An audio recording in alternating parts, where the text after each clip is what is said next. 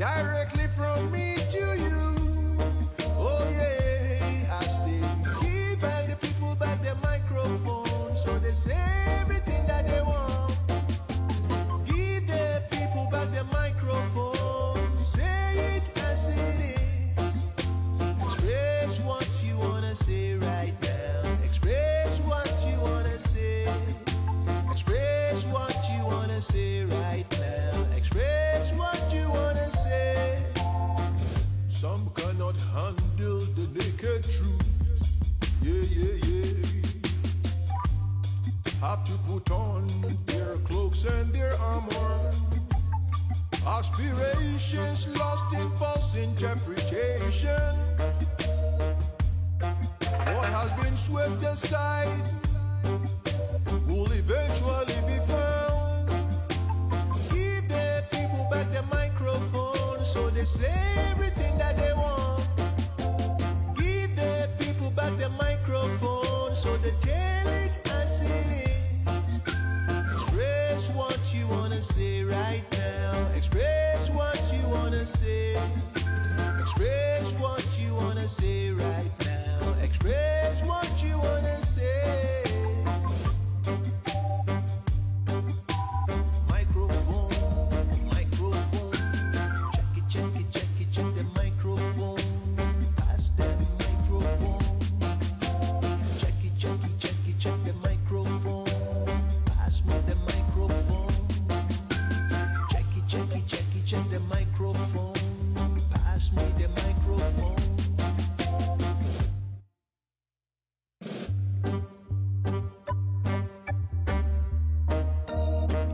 Yeah.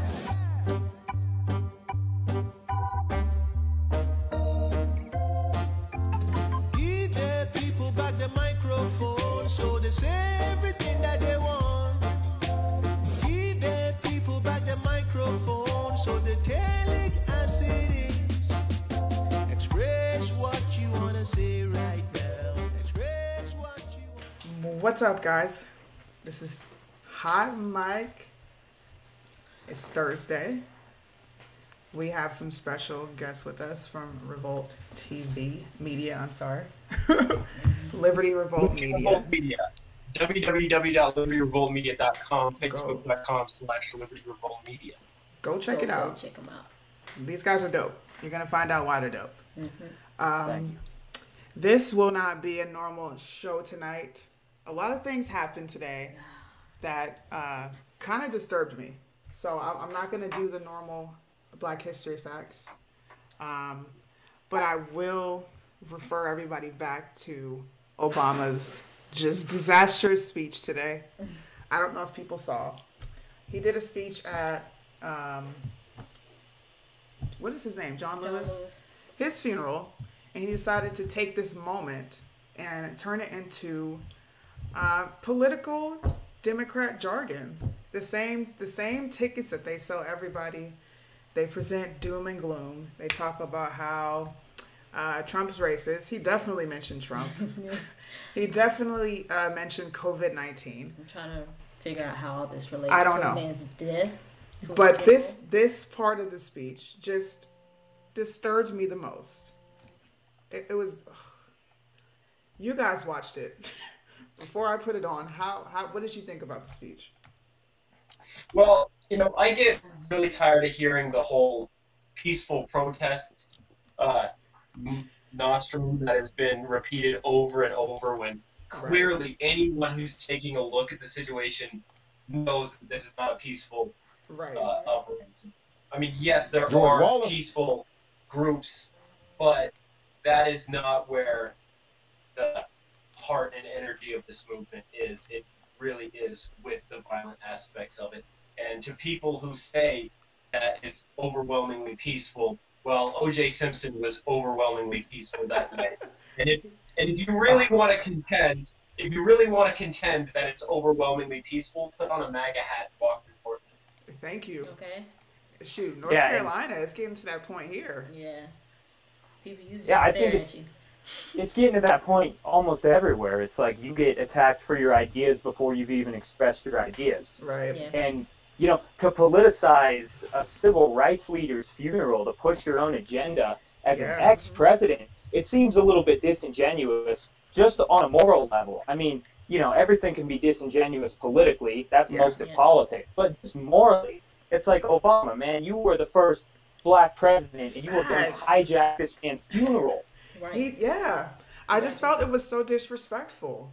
It was so disrespectful. It was so distasteful.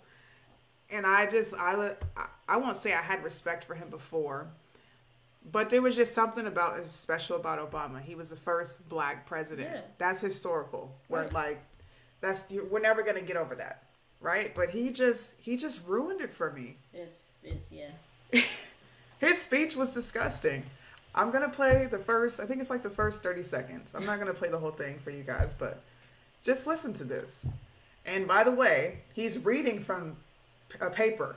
That's another reason why he's disingenuous.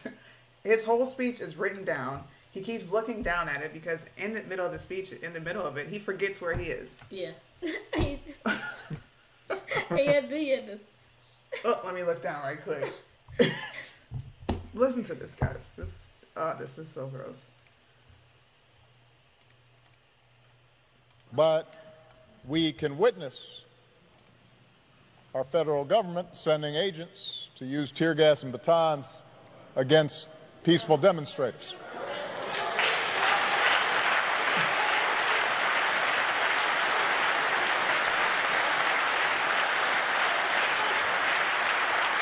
We may no longer have to guess the number of jelly beans in a jar in order to cast a ballot.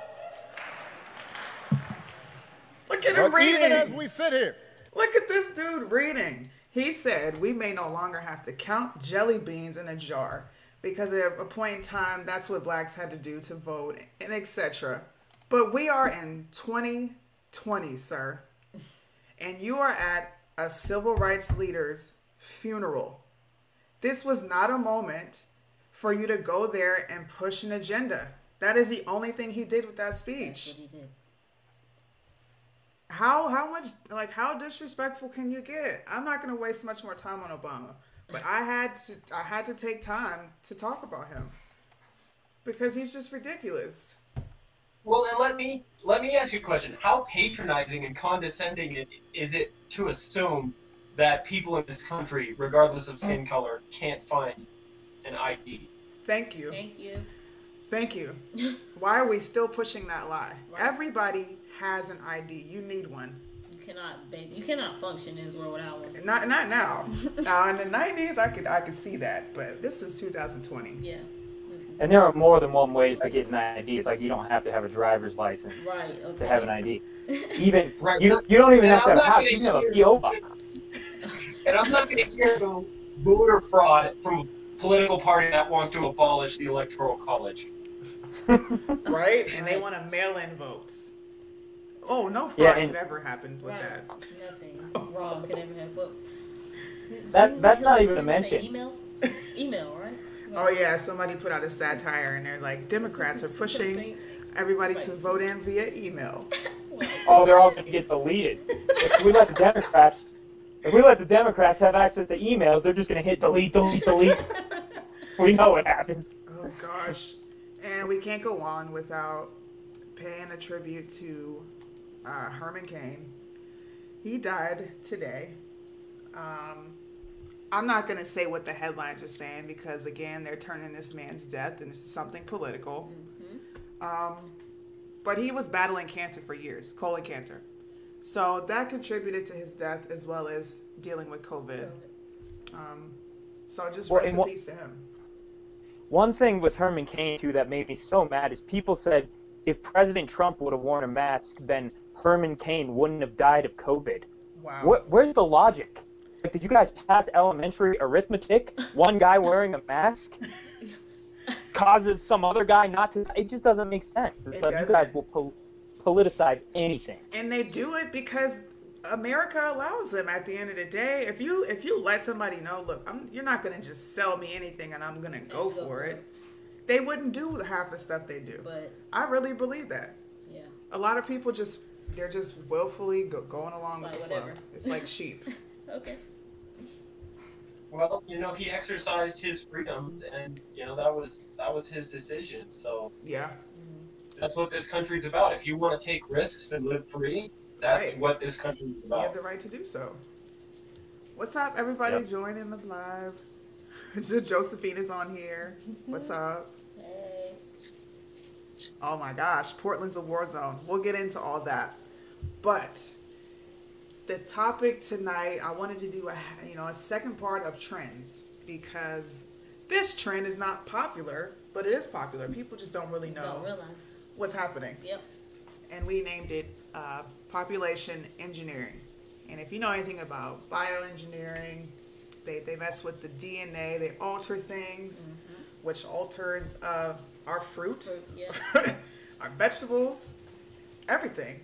Now, Population engineering is altering. the human population, Population. they want to reduce it. And I was doing some research, and I pulled up a research article from 3 guys. They're all from Georgetown, which is, it kind of just, I guess, alarms me a bit. They're all from this specific school, and then they have this view. Yeah. We all read it. I sent it to everybody. What did you guys think about it? I think it's interesting. It's one of those things where I feel like it's been common knowledge for a little while, and yet somehow people aren't that aware of it. Like, there have been papers released over and over about how there are groups of elites who genuinely want to use climate change as a means of implementing policies that will reduce the population of the world. Right. Whether or not the climate change science is legit, well, perhaps there is some legitimacy to the climate change science, but they have other motives for doing this. Right. Yeah, and it's like, if you look at nations like Japan and even now China with the one-child policy that have seen a decrease in population, Right. they've seen a significant decrease in economic activity at the same time. And so you have the burden of taxation on the young population to support the older population. So they contend in the article that more economic growth means fewer people. But in this case, and in many cases, we're seeing fewer people meaning less economic growth. So I feel like they make their argument in bad faith. Right. Well, okay, so just to sum up for our viewers what the gist of the article was, essentially it contended that climate change is such a pressing and drastic issue that there is almost no way of dealing with it. And the only solution that they think is going to be effective is population reduction. Yeah. And they don't think that any non-coercive means of population reduction are going to reduce the population fastly enough, quickly enough to really make a difference. So they presented a spectrum of tactics that they could use to influence population engineering, which is a fancy way of saying stop people from reproducing or kill them. Or kill them. Okay. And so they basically had this scale to where on one end they had the non-coercive means, and in terms of that they presented arguments such as GDP in a country rises and as access to health care and education, that families tend to have less children, and that they thought, perhaps if we implemented some globalized redistribution schemes to uplift countries like India and Africa, where in a lot of these places poor families are having 6 to 7 children, then they would be more like the United States, where families tend to only have 1 or 2 children, and a lot of people never have children. The problem with that, they proposed, was that as these countries rise economically, even though they have less children, they will use up more fossil fuels in their day-to-day lives, like the Americans do. And so that will not be very effective. They presented the argument that if they used mass media to push a cultural influence towards having fewer children by presenting having fewer children as a better way to live and as a happier life, They incentivize it. influencing people's subconscious through media manipulation. But then, again, they said that this would not be an effective enough way of slowing it down quickly enough, and then they presented all kinds of scary, more coercive forms. It got dark. It got very dark. It's kind of scary, actually. The one thing I wanted to point out was their abstract. This is what they wrote in their abstract. We argue that the threats posed by climate change justify population engineering, the intentional manipulation of size and structure of human population. And then that made me think of the Georgia Guidestones. I don't know if you guys know what those are. I've heard of them. I haven't. You should enlighten us. There's 3 pillars. They have different languages on them. One of them is English. We don't know who paid for these. We don't know anything about where it came from. It's just these statues in the middle of Georgia. And the very first law, I guess, because these are laws for humanity, is to maintain humanity under 500 billion in perpetual balance with nature, guide reproduction wisely, improving fitness and diversity, unite humanity with living new language. That right there was just like, what? Rule passion, faith, tradition, in all things with tempered reason, protect people, nations with fair laws and just courts. Let all nations rule internally, resolving external disputes in a world court. That made me think of the New World Order, because why do we need a world court? And whose authority would a world court be under? I mean, honestly, when you take someone to international court, nothing ever happens. Like, they get convicted and then what? Because there's no force behind it. No one, the UN can't put a gun to a country's head and say, "Oh, you're guilty." Right. It's a charade. So these are erected in Georgia, and we have no clue. Nothing. No idea where they came from. I can't even give you that much information about it because nobody knows. We don't know nothing. They're just there. They're kind of weird. Yeah. A little creepy. And that kind of ties into this whole kind of globalist elitist plot to implement a one world communist government. Right. And control people by means one thing that they discussed about doing is if they could make climate crisis seem serious enough that they could impose a carbon tax, and then that would fund the world government because they could tax every human being. They could tax everybody. On almost everything they do. This is scary. It's scary because we're already dealing with it. Yeah. They're just these people are open about it. Yeah. Yeah, and they ignore one thing. They say, it's funny because they're like, oh, we need to deal with people in Western nations because they emit the most carbon, but they neglect the fact that it's only because of immigration in this country, and particularly illegal immigration from south of the border, that the population growth in the U.S. stays positive. So if they could have said something like, if we just build the wall in the U.S., we'd reduce the U.S. population right there, that would be far more effective. But, you know, when you're coming at something with a leftist agenda, of course you're not going to suggest something pragmatic like that, right? So I want to read you guys a quote by David Rockefeller. Actually, I want to read you guys 2 quotes by David Rockefeller. 1. We are on the verge of a global transformation. All we need is the right major crisis, and the nations will accept the New World Order.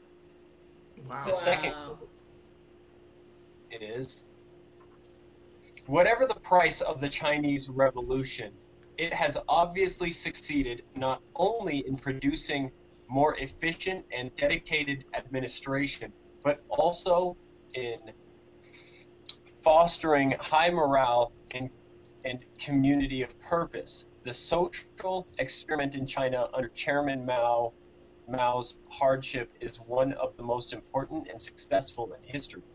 Wow. Yeah, successful at killing 100 million people. I was saying, he killed a lot of... Right? These, man, and they have PhDs. They're smart. Obviously. I'm not going to take that away from them. Look. Yeah, I mean, they're intelligent, but that doesn't mean... they're crooked. They're crooked. They're crazy. That's insane. That is they're mentally unstable. Yes. Before we even play this show, someone sent me a lot of information regarding what we would call the 1%. And they said these people literally think we have 20 years left of oxygen, and what they're doing by wiping out mass amount of humans is they feel like they're saving the planet. So really, they're trying to play God. And it's like, who are you saving it for in this case? Because if it got bad enough, it would just kill a certain amount of humans anyways, right? Right. And then it would self-correct. So why intervene if it's going to kill this many people already? Why are you intervening? Well, they want to control and organize the destruction for their own success. Yeah. And that's sick. Yeah, I mean, I think... we're like pawns to them. Yeah. And that's it. That is it. No, they don't actually care. It's just like Congress doesn't care about us. The people who govern don't care about the people. I think Dylan and I were talking about this earlier, saying that you have to be a ruthless, tyrannical human being to actually work yourself up into the upper echelons of government. And it's almost impossible to get there without compromising on your morals more and more and more until you have none left. So, these people at the highest levels, the fact that anybody thinks that they have our best interests in mind is diluted in the extreme. Yeah. Yeah. That's facts. That is. Yeah. But like he mentioned before, they incentivize you reducing your chances of fertility. And they basically talk about pro-choice, which is abortion. And it's going to get to a certain point where they're going to offer it. Then after they offer it, they're going to offer a reward with it to make you think, okay, I'm doing a good thing for Earth. And then it's going to get to a point where they are starting to coerce people. I wanted them, they actually came out with a part 2 to this research article. I want to really know, okay, what tactics are you going to be using once you feel like you need to get to this level? Okay. Of being like, no. Yeah. So what were their conclusions? Because in the original paper, it didn't seem that they actually gave any. They said this is the kind of stuff we could use, but then they didn't say how anybody could actually use it. They were just making the argument for it. So I wonder. That's where the second one comes in. They had a sequel to it. So they finished it there and they started the sequel. And this thing was 27 pages long. I didn't even get to the second part. It's long, you guys. Right. But yeah, and it's some of the incentives that they offered in there. It's like you look at what happened in China, and actually in China, there were officials who were rewarded handsomely by the Chinese Communist Party for performing forced abortions on women. And they didn't do it in the medically sound way. They did some pretty terrible things, especially to rural populations in China. So, and it wasn't just forced abortion. There was flat out infanticide. And then it got to the point because they would tax each subsequent child beyond the one-child policy, that there was a huge problem with pregnant people not wanting to go to the doctor because they didn't want to have to experience a forced abortion. Wow. And so they would keep their pregnancy secret. And then when the child was born a girl, because in those societies, boys are valued more than women, they would literally just abandon baby girls all over. Yeah. Leave them in dumps, leave them on mountains. I personally know 3 Chinese women who were raised by families who found them while traveling around China, just on the street.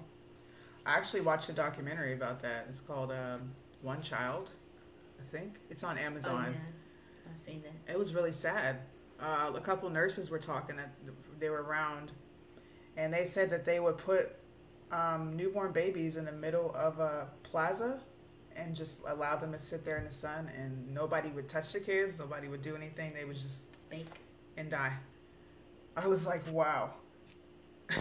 Yeah, and when you have that level of disregard for human life, I mean, that is a terrifying Yeah. Your own human, that you know, a human with half your DNA, nonetheless. So, yeah, the Chinese experiment, and then even if the babies were kept secret, and I knew 3 secret kids when I was in China. You know, that this lady had 4 kids. Well, 3 of them were secret kids. Wow. They couldn't attend school. They couldn't go to school. They couldn't get an ID. They couldn't get health care. They couldn't go to they couldn't do anything. So you have these kids basically who are prisoners in their own home, and they have to say they're cousins of the family. And, you know, I knew them personally, so it's not just some kind of thing you hear about. It's like this affected me. It is real. I was their teacher because they weren't allowed to go to school. Wow. Right. And people think that, you know, you must be insane, you must be totally crazy if you kind of bring up this cabal of wealthy elites and business interests and government leaders. But, I mean, this has been known for a while. And, I mean, even though the corporate media doesn't report on it, you know, seems to be in denial of it, and we've been aware of these things. In May of 2009, the London Times reported that there was a secret billionaire club meeting in early May, which took place in New York and was attended by Dave Rockefeller, Ted Turner, Bill Gates, and others, which was focused around how they could use their wealth to slow the growth of the world's population. We know how Bill Gates is trying to get that down. Vaccinations. Oh, we're going to trust Bill Gates to vaccinate us, right? Yeah, but Dr. Emmanuel he's a kook. Yeah. She's psycho. She doesn't know anything about I don't know what she's talking about. COVID. She didn't treat 352 patients. Let's just take this vaccine. Yeah. I'm hoping I'm wrong, but I feel like a lot of people are going to die. Yeah. Something going to happen. Well, the reason vaccines usually take 18 months to develop is because they give them to people, and then they have to wait 18 months to make sure they don't die. So, as far as the science is confirmed, it really is dangerous to give a bunch of a giant population of vaccine that you haven't waited 18 months on. And I mean, and that's what they plan on doing. It's a little sketchy. You know, I'm not an anti-vaxxer by any means, but when you have such a rushed trial, why are we rushing this? Why is it like, what's the big rush? I could see if everyone was dropping like flies. If you guys saw me here today and I died tomorrow, and you all died, or like everybody around me was dying. Okay. It was like a plague or something. But this like. Yeah. No. This is. I know this has such a survival rate. I'm not taking a COVID vaccine. I'm not either. No, negative. I wish I would. I don't know what they put in that. I'll be the guinea pig, guys. I'll take it. I'll take it for the rest of you guys. Because I want to travel. I want to go. I need to go. I want to go back and travel again. I want to make it easy on myself. So, you know, if I'm dead in 18 months, it's been good. Oh wow. I'm pretty sure I already had COVID. I think everybody had it. Everybody has had it. Dude, I was extremely sick. It's like 7 out of 10 people don't even show symptoms. But they don't even have answers. 5 out of 10. But Fauci, it was definitely here. It was here in January because my group of I have a group of friends who work with the YMCA, and there's a ton of international people, J1 visas, from China, Malaysia, all over Asia, and everyone at the YMCA got so deathly sick. You know what? My friend who he runs ultra marathons. This dude is the fittest guy I know, and he said it almost killed him. He said he'd rather put a bullet in his head than risk getting it again. And this was in January, late January. So that's pretty amazing. It's like a lot of people have had it, I think, and they just chalked it up to being regular sick. Yeah, it was here. Well, they're talking about a whole lot of things as COVID deaths that aren't. Like Herman Like Cain. 3 bullets in the back of the head. Yeah. Yeah. I heard of that. Oh my gosh. She died of COVID. It was somebody that got shot. Yeah, COVID death by hanging. There's all kinds of stuff. I feel like nobody has died of a heart attack in months. Like who has actually died of something that common that they've been dying of for years? Everything is COVID. Mm-hmm. How don't people just like? I don't understand why this is not alarming to some people. COVID don't kill you. Well, and especially elective surgeries. Like when they shut down elective surgeries, like okay, people need to get their heart valve replaced, but you're not allowed to go to the hospital and do it because of COVID. I think they estimate roughly around 50 to 100,000 people have also died because they weren't allowed to go to the hospital and do what they need to do to maintain their health. So it's like this crisis has been killing people in many different ways, but not the ways that they're always talking they're about. saying, because I've heard a lot of cancer patients, that's the issue. Like, they either find out too late or they can't go get radiation and stuff testing done. Because you don't have COVID, don't come to the hospital. Wow.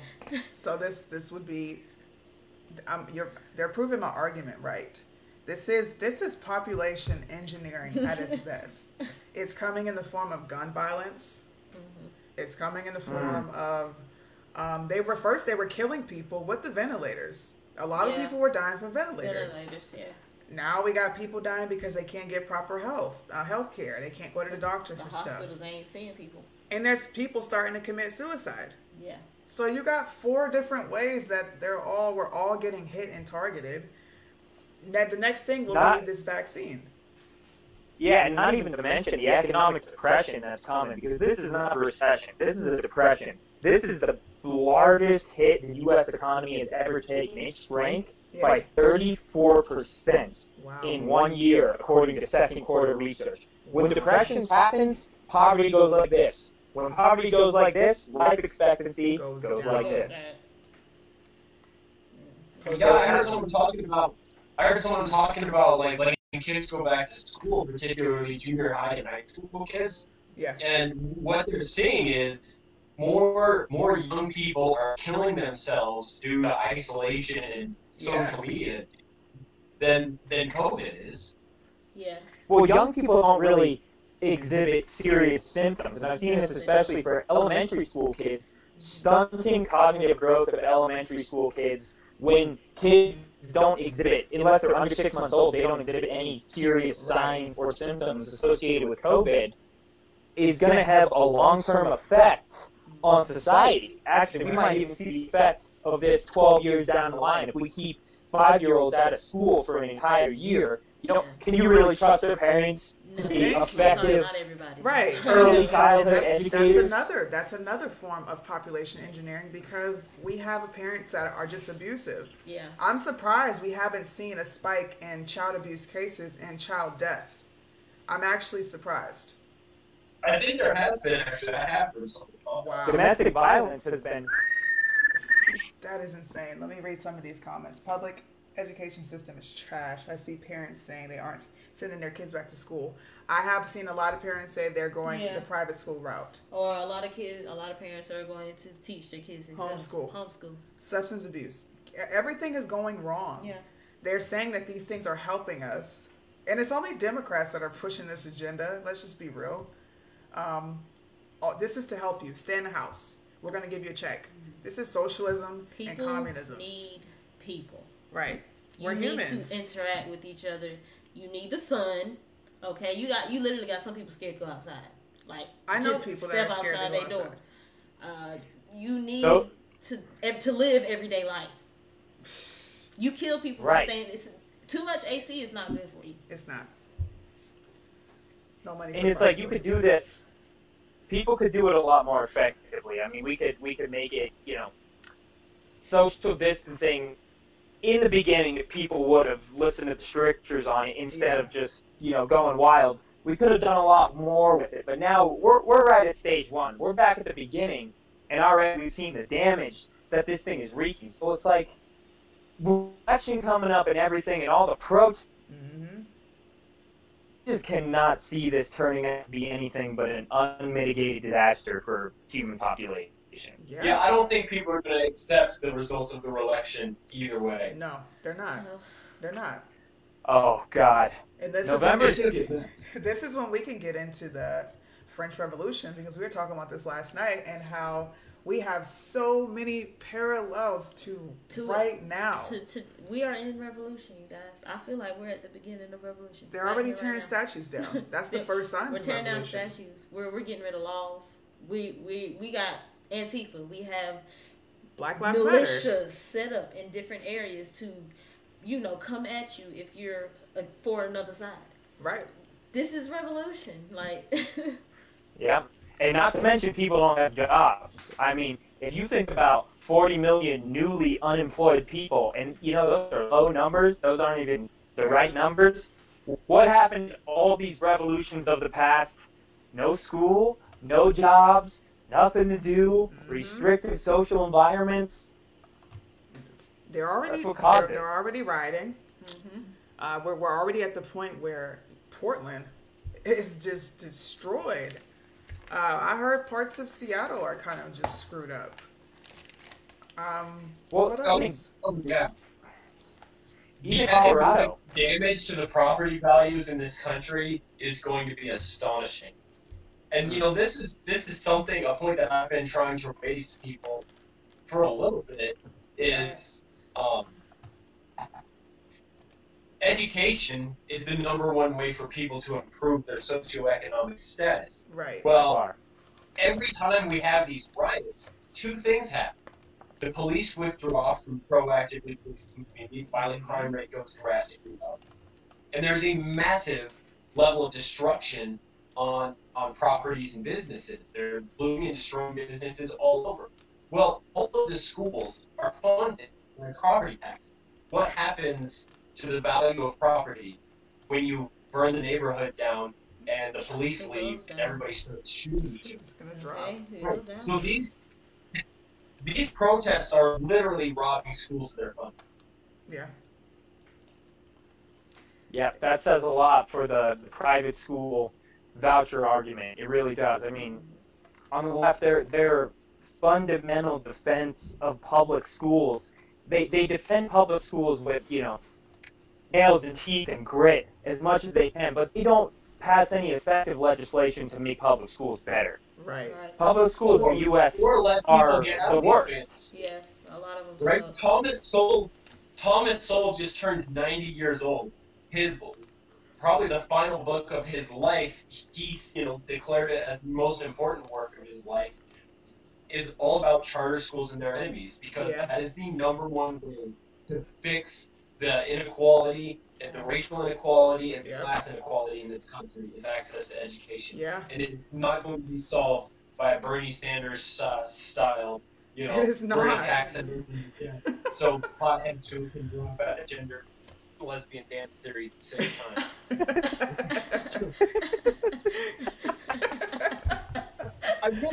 I really do believe that we should subsidize some forms of education. It just needs to be things that are practical in demand. Right.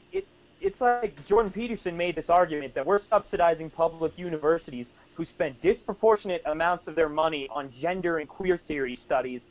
And as far as I know, every social science theory that's backed up, by these curriculums have been proven wrong in other areas of philosophy, psychology, and science. So you have one department literally teaching something that another department is telling you is wrong and using real science to back it up. And we're paying for that. Right. Our money is paying for that. All they're doing is producing social justice activists with no historical context. That's all they're doing. No idea what has happened with revolutions of the past. Right. And like you said, there are a tremendous amount of parallels in between this revolution and the French Revolution, probably more so than any other revolution that comes to mind. There are some comparisons that you could make to the Chinese Cultural Revolution. Mm-hmm. But I would say, in the context of our situation right now, the French Revolution is probably closest to that. And so, I would have to agree while the American Revolution is considered a pretty good thing, the French Revolution essentially sacrificed a shocking number of its own people and replaced an authoritarian regime with an even more dominant authoritarian regime. Right. I think that's where we're headed, because when you ask, so I like to ask questions. That pisses people off when you start to just be like, huh, that doesn't make sense. Right. Help me out and make it sense. Mm-hmm. I asked someone, so you're getting rid of police, you want a new form of government. How are we going to get there? Like, what are your steps to get there? Oh, we're going to demand it. Okay.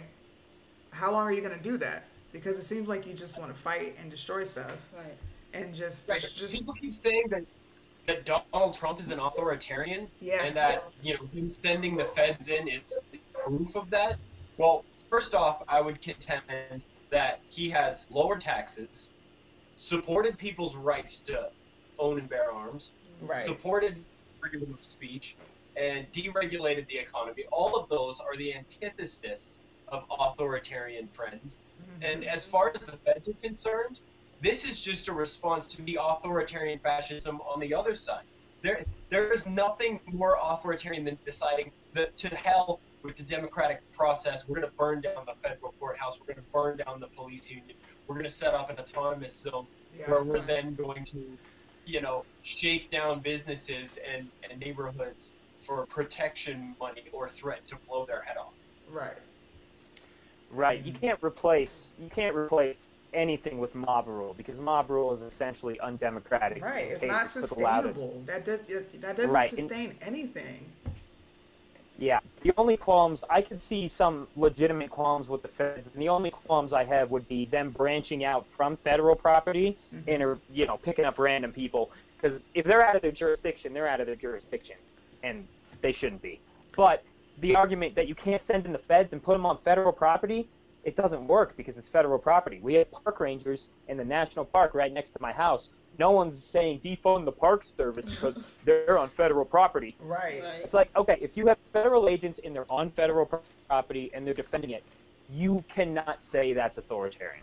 It's not. So all those people that were getting arrested, those, from my understanding, they have been being watched because they are now on day 59 there of civil unrest, and all these people they committed federal crimes.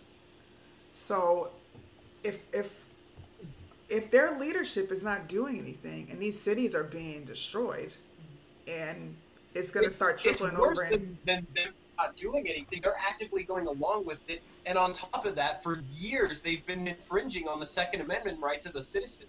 So I'm a father. I have a wife and a 2-year-old daughter. Right.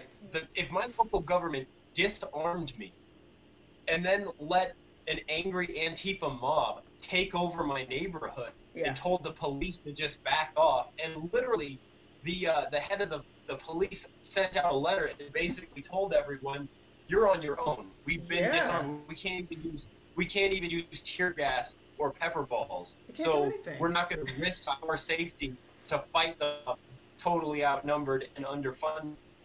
So if the mob comes to your business, good luck to you. By the way, we've taken away your access to firearms. So, good luck to you. Yeah. Right? I agree with you 100%. I don't know who the entity is. If ISIS came in and said that they were going to establish I would be like, okay. I mean, that's what they did. That's what they did in Iraq. They disarmed the people, and then they're like, this is ours now. It's literally the same thing. Yeah. Yeah. So, if they were getting arrested for nothing, I would be upset. But they weren't getting arrested. They weren't just getting snatched up. These people committed federal crimes. They damaged federal property. Yeah. A few of them fought, the peace officers. Like, if you're doing stuff to get your ass snatched off the road. I didn't feel bad for them. And it's crazy because the left is calling them protesters. Protesters, not rioters. Why? Yeah, and I do agree with that. And I think there were, maybe 2 or 3 isolated incidents of them grabbing someone. But think about it. You have a few bad apples in every bunch. Yeah. Actually, bad apples is a bad analogy. Let me scrap that analogy. You have a few. It is, because bad apple spoils the bunch. That's how you say it. Yeah, you're right.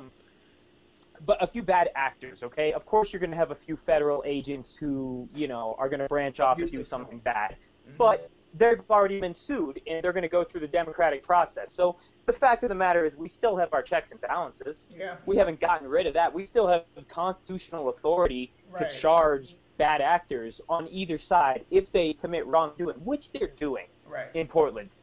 So the way I see it, the democratic process is still being upheld. And I think people forget that we still have these federal judges that will hold people to account no matter who they are. I think the biggest group of people that are being totally left out of the conversation are regular people, particularly families. Right? Yeah. I mean, those are the people who are really, nervous right now and really just hoping that this does not get out of control. But the media on both sides is just dumping fuel on the fire. Yeah. Agitation. They are. They are. Big time. And this really is similar to the French Revolution. I mean, in so many different ways. It is. So, essentially,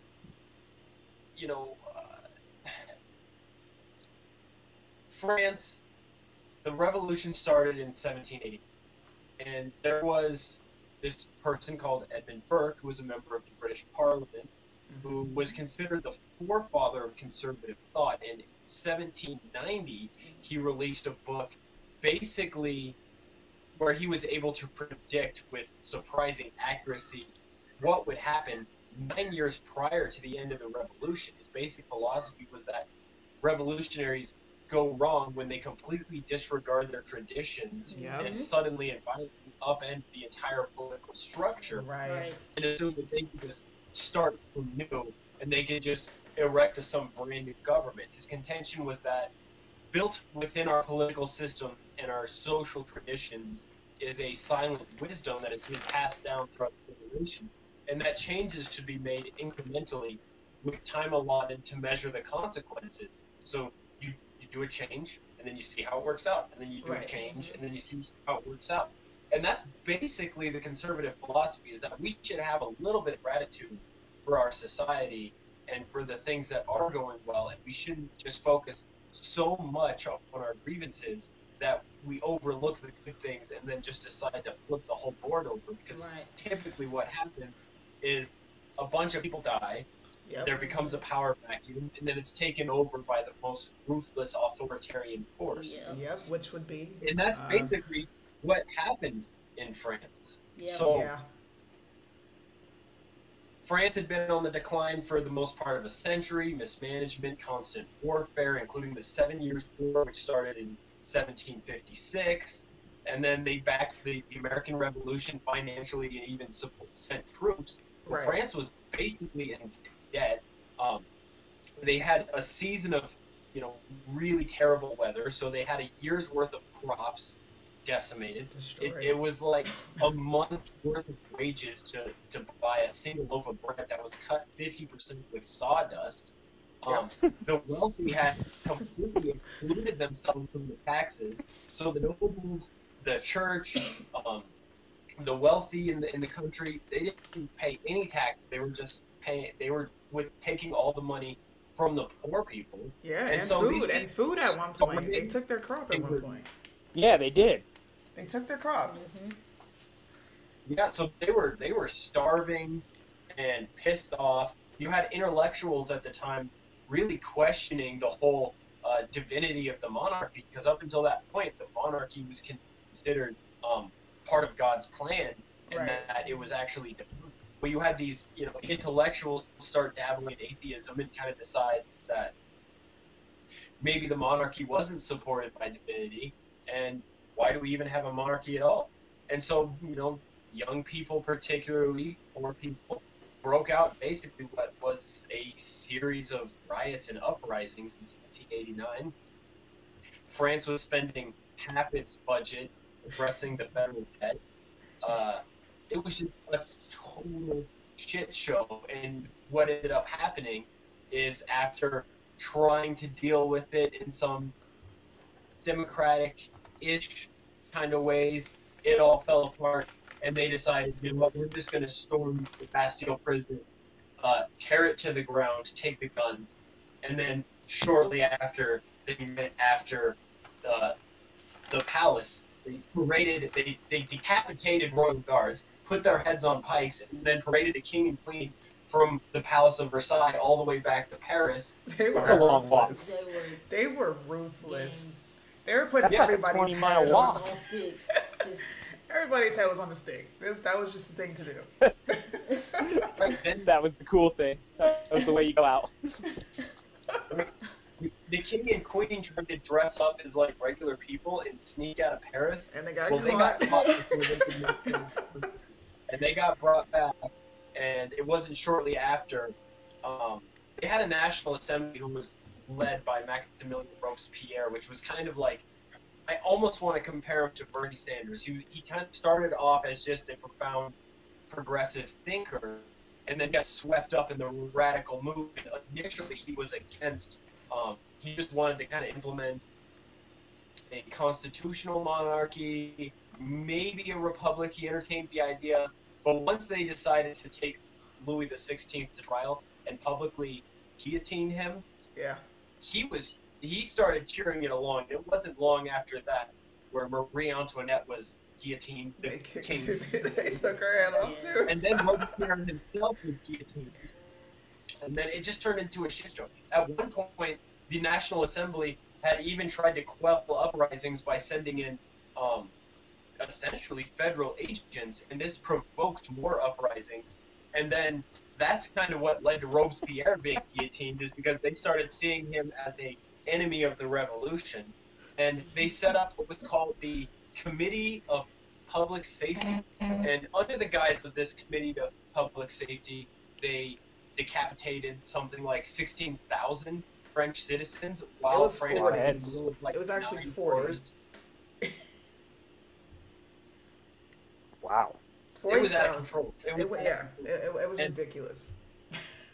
And it was basically just a non-stop revolutionary shit show until Napoleon Bonaparte took the reins and they won a couple wars, started developing a little wealth, and then monarchy was essentially reinstituted, where Napoleon was essentially a dictator. Man, he was the emperor.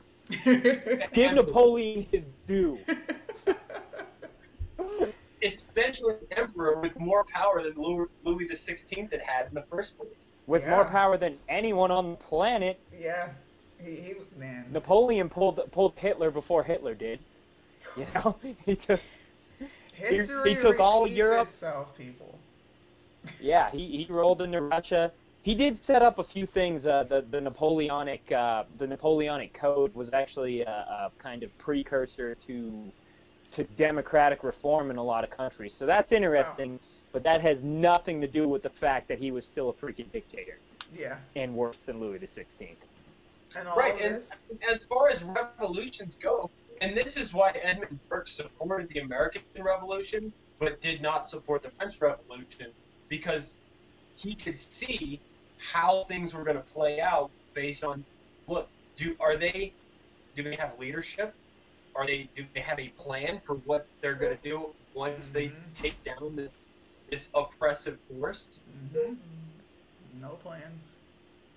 They want to defund police, but what's going to replace police? Yeah, right. Nobody knows what's going to replace police. People say, like, social workers, like unarmed, de-escalation, and they want unarmed cops to pull people over. Like, dude, if there's an unarmed police officer trying to pull me over and I have drugs or something, I'm driving away. Exactly. Would you pull over? No. No. Especially if I know you're not armed. Okay. What? The most you can do is chase me. Okay. Better catch me. It'll be fun. We're not Europe. You can't have an unarmed police force in a country with more than 30 million guns. Right. 30 million. I think you mean more than 300 million. There are more guns than people. Oh, yeah. More guns than people. America. Man, I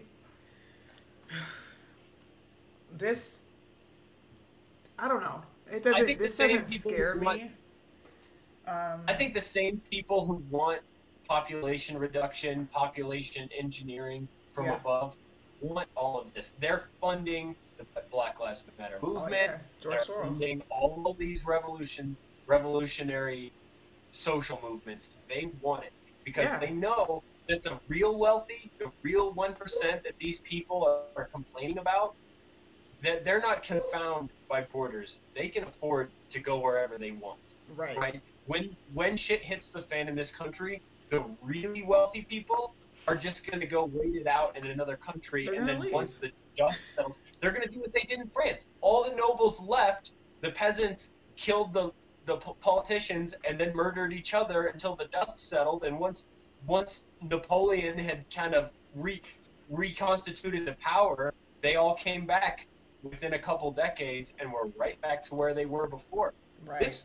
This revolution in the United States is not going to effectively take on the Bill Gates, the Ted Turners, the Jeff Bezos, the Jack Ma's. Yeah. It's not. It's not. They're going to go other places. Regular middle-class people are going to have their lives destroyed, and it's going to be a brand new opening for this new world order, population engineering agenda to take form. That's all this is. I was so floored. I never even thought about population engineering, and then I thought about it, and I'm like, this is what's happening now. This is all it is. That's exactly what it is. Yeah, and it's like you wonder if do they even think it through? Because like I said, countries tend to get weaker and less economically prosperous when you reduce the population. So it's like, if you guys want to control the population, you're not even looking at what happens when you do that. Like, I don't think they've thought it all the way through. They don't think it all the way through. I don't really think they have. It doesn't matter. I don't think it matters. It's just, everybody's power hungry at this point. Yeah. That's the problem. Right. Yep. And it's got to be power hungry too. How else can you justify already having, $500 billion, Jeff Bezos, and you are so hungry to get into the Chinese market so you can make another $500 million, $500 billion, that you say to Congress, no, China's never stolen intellectual property from Amazon. Like, dude, you can buy all of South America, and what are you even doing? Why aren't you buying South America? Why do you want more money? I don't get it. It's just power. Power. I think power is a hell of a drug. Feeling the possession of power before understanding principles. It's a problem. I don't know. Yep. Sometimes I feel like, we're gonna have but we're gonna step up as Americans and not let this country go, because there's militia all over, especially in North Carolina. There's militia ready. We actually recently did a podcast on that with a man named Aaron. Okay. And you can find it on our YouTube page or our website, where we went over a lot of really interesting ideas for how to start setting up stable militias in cooperation with the police force, like having sheriffs actually deputize entire communities of young men who could pass background checks and start training and start, thinking about a lot of these things, because the forces at play now, he contends that we are beyond the point to where people like us doing podcasts, little media outreach programs can really get things done in time. He contends that it's too late in the game. It's time to start trail running and shooting. Well, I got the trail running down at least. I don't know. I think I would agree with him if I'm such a geek, right? I understand how social media works. I understand algorithms. Right. There's ways for us to get this message out. You kind of got to go to unpopular areas where you're going to get some fight back. You're going to get backlash. Yeah. But something that you say is going to resonate with somebody there. in there, yeah. So you kind of got to put yourself in an uncomfortable position. Yeah, that's what she loves doing. And there really is a silent majority.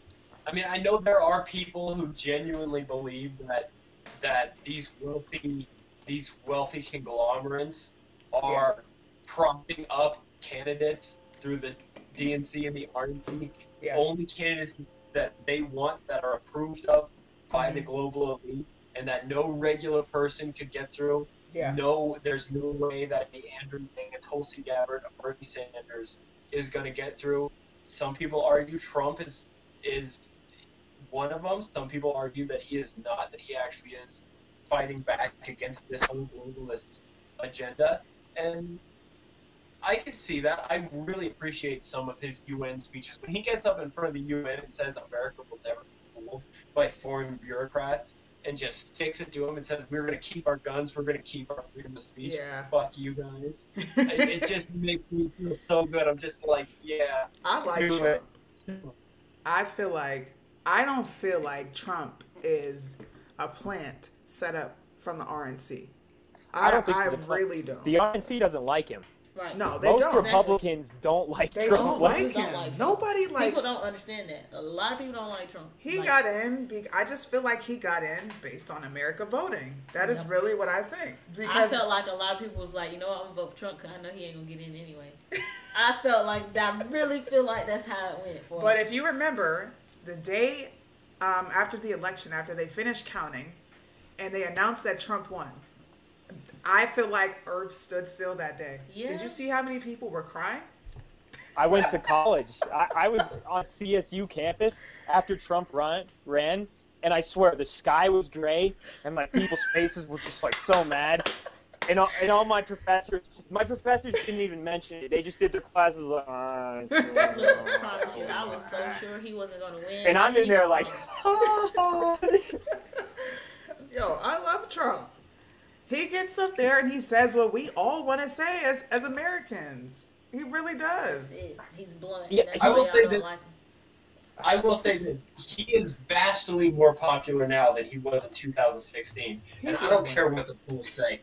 I don't believe for a second that he's going to lose to Joe Biden. I just don't see it. I don't see no one polled me. Regular,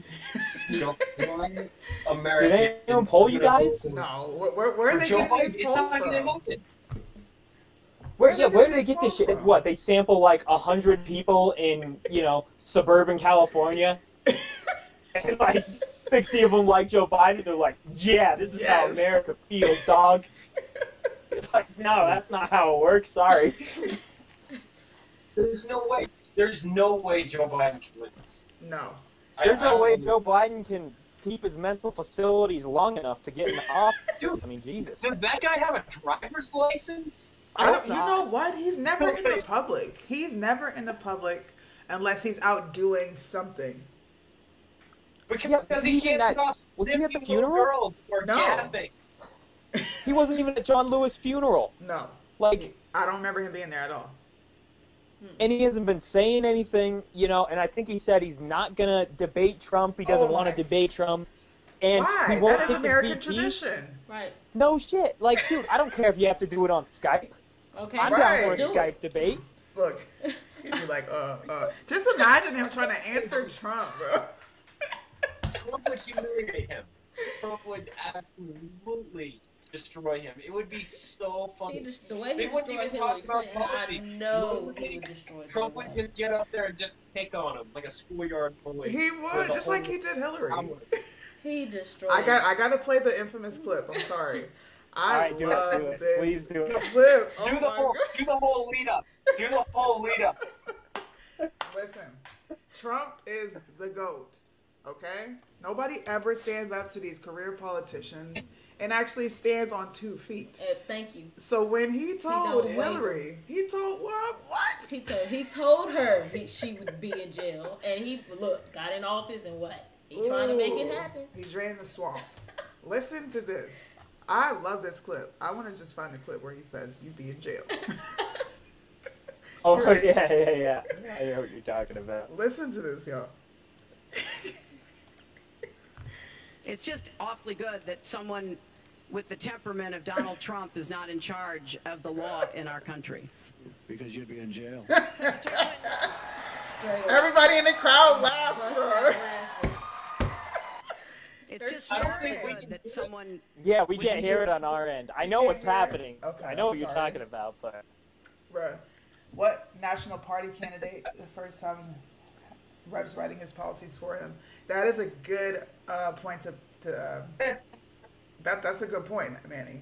He said, what national party candidate has, for the first time in U.S. history, he has his representatives writing his policies for him. I don't think he knows his own policies. He don't.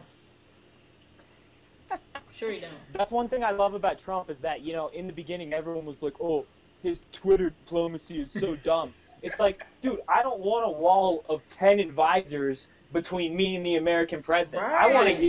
I want to hear what my dude thinks directly from his own face. Thank you. Yeah, I guess that's pretty substantial evidence that he's not a global. Dude, he's not. It's like people say this. Well, Trump, he's just like them. No, the freak, he's not.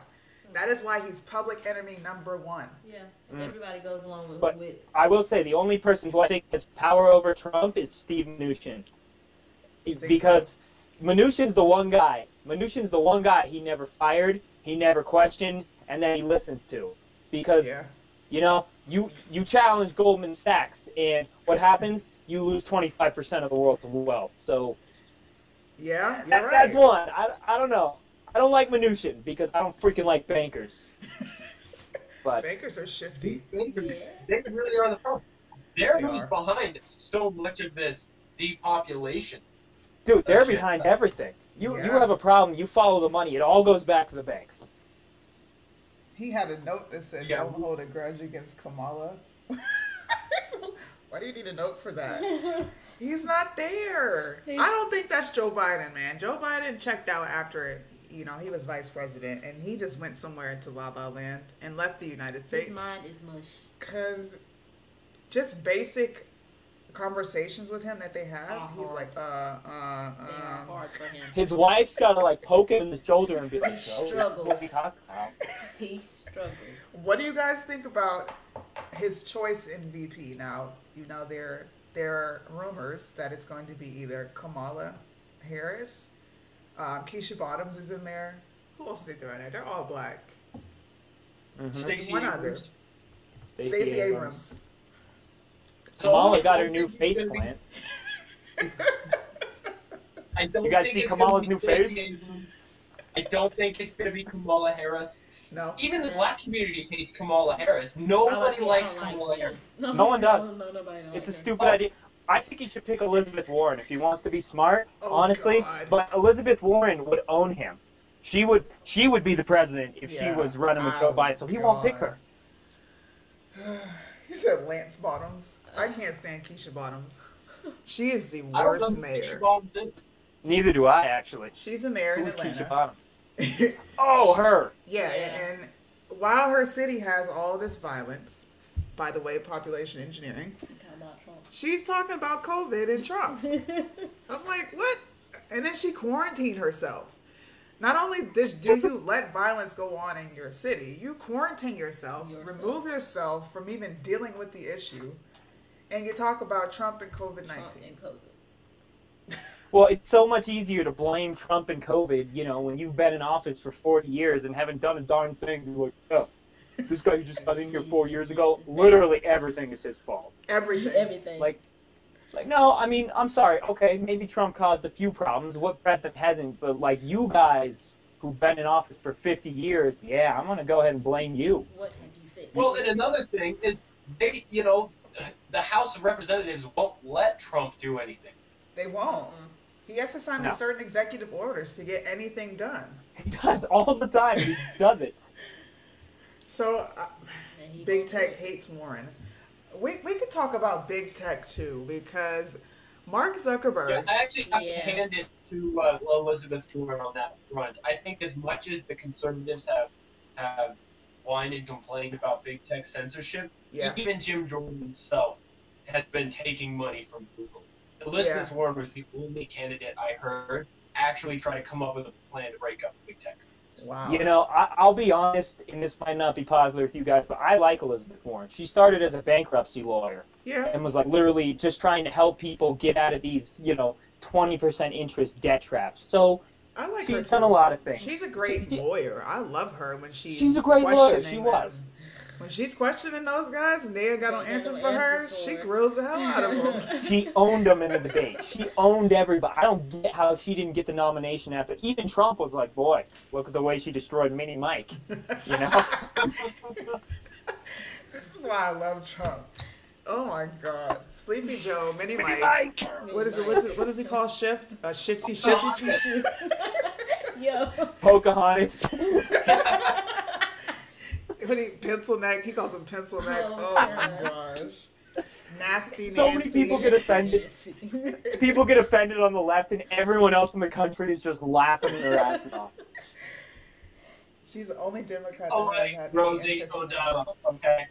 Oh God. He hates Rosie O'Donnell, man. God. Who doesn't hate Rosie O'Donnell? Jesus. This is hilarious. Did you guys see? Damn, what video was I talking about? He's a politician. No, Zuckerberg. Yeah. Did you see him on the hearing? They had a hearing for all the big techs. And yeah, he's the only one who stood up to China, at least. But what he said, the reason why they are banning people from putting the HCQ videos up, Dr. Emmanuel, the reason they banned her video was because it was an imminent risk danger. Whatever, some goddamn word he made up. He made it up. It wasn't. But my question I had to him was, make that make sense, because this is not a drug that's offered over the counter. Right, you can't get it unless you have a prescription. Imminent risk of harm. I'm sorry. And doctors are at their own discretion. Okay, every doctor has been in school for what, 8 to 12 years?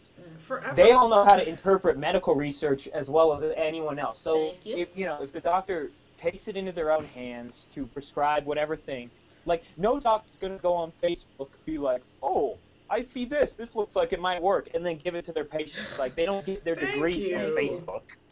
But you have all these Facebook scholars. That's what I call them. Okay. Facebook scholars. You know, they got their PhDs because they know scientists. I know scientists. I know doctors. You don't. Okay. Yeah. Right. I talk to my doctor friend. You said you know them. You didn't say you are them. That's another one I heard. I talked to my doctor friend. Someone said, I know real scientists. What do you know? I said, I know enough to not put on a damn mask because there's no... I know how to read. There's no proven study of any of this stuff that they're telling us. The box tell you. You are blindly following recommendations. Literally, well, the thing I hate about the CDC is in the beginning, they were straight up implicated in the fact that, they said they had research from January from Japan that said that masks were, at least a little bit effective, but they told people not to wear them because they thought there was going to be a run in a shortage. So they literally put the lives of Americans at risk with data that they believed and that they had because they thought people were going to go raid it. And I wrote an answer about this before, like 2 months before. People were like, oh, well, should we listen to the CDC? And I was like, hell no, they're going to change their mind in 1 month. Watch. And then they did. Yep, they did. Oh, right. Don't worry, we eventually got our masks by, their best friends in the Chinese government via means of Uyghur slaves. Oh, gosh. Oh, my gosh. But Zuckerberg, I just feel like that's an insult to doctors' intelligence. You just told them they don't know what they're talking about because they're going to put their patients at imminent risk of harm. Like, who the fuck are you to tell people they can't... You're a doctor. Right. And then to say, well, you can't put this on Facebook because I don't want it up here because it's an imminent danger risk. Oh, he just made up a goddamn word. Imminent risk of harm.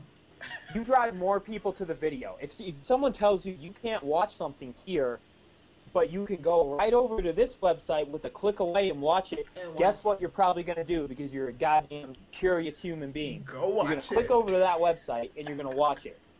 Well, you know that big tech shut down the Frontline Doctors website. They don't even have a website anymore. They shut their website down. This makes me much more skeptical about the whole vaccine situation. If they were trying to monopolize the cure, I think part of the whole reason they're trying to shut down hydroxychloroquine is because they didn't expect there would already be a widely used, easily prescribed, easily available medication that could cure it already. whether or not this is intentional, I genuinely believe that first off, I don't trust Bill Gates. His depopulation agenda has been out in the open for far too long. Years. And with how some of his vaccines have turned out in Africa, I don't trust any vaccine from Bill Gates. Right, and why do they always test in Africa? Why? That's the first place they test vaccines, period. Why? Yeah. Because they're less developed and they think it'd be easier to get away with. Whereas if you tried to do it honestly. Yeah, whereas if you tried to do it in a country like the United States, it'd be spread all around the world via, communication technologies easily. It's easier to control communities in poor parts of the world. Yeah, and Bill Gates. It won't be so hard to take over. Yeah. I watched the video of Bill Gates responding to the conspiracy theories about him with Anderson and Sanjay Gupta on CNN. And it's hilarious when you see Anderson say, people are making up all these crazy conspiracy theories about me going to Jeffrey Epstein's island, and then you see Bill Gates go,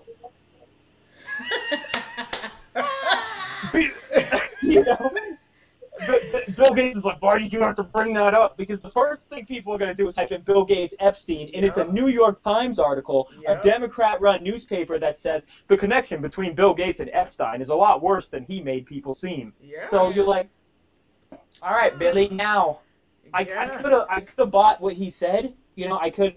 I could look into everything and say, okay, maybe I'm on Bill Gates' side on this if he wasn't like homies with Jeffrey Epstein after he was convicted.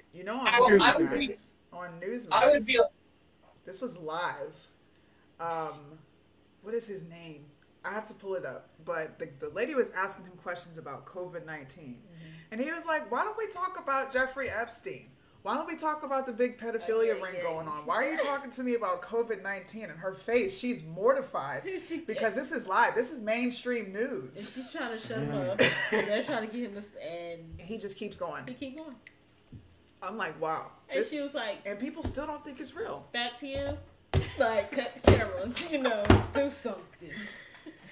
I don't get why people don't think that this Ghislaine Maxwell thing is massive. It's giant. This is like people at the highest levels of power, prestige, wealth, and government, literally in a proven cabal of freaking child molesters. Right.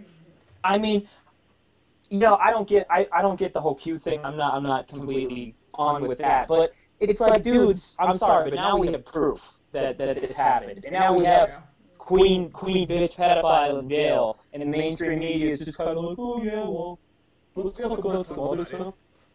Oh, let's ask Trump about it. And then when Trump responds, oh, you're associated with pedophiles. Why did you wish her good luck? They sit there and talk about that for days. The fact that Trump said, I don't know much about it, I just wish her luck. I wish him luck.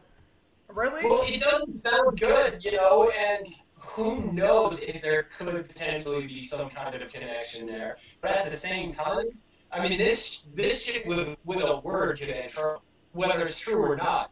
Right. Right? All it's going to have to do is make the accusation.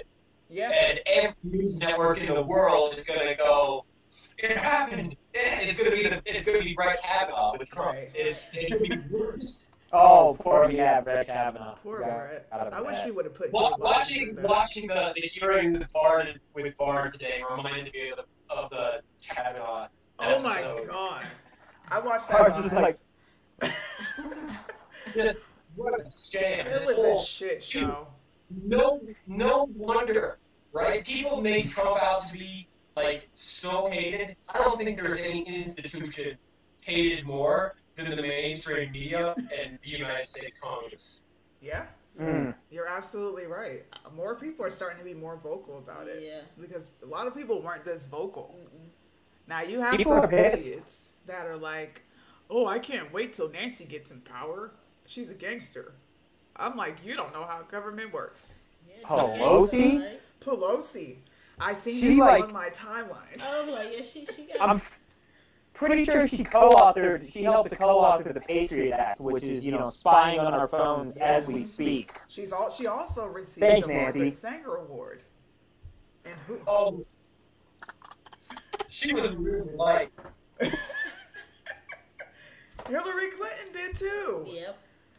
I can't believe they're still giving out the Margaret Sanger Award. I mean, literally, people who don't know who she is just have to Google it, and they're going to be like, how insane and hypocritical and ironic is it that we're tearing down statues of Abraham Lincoln and Frederick Douglass, and Margaret Sanger has not canceled. Nobody has touched her. Right. And she's racist.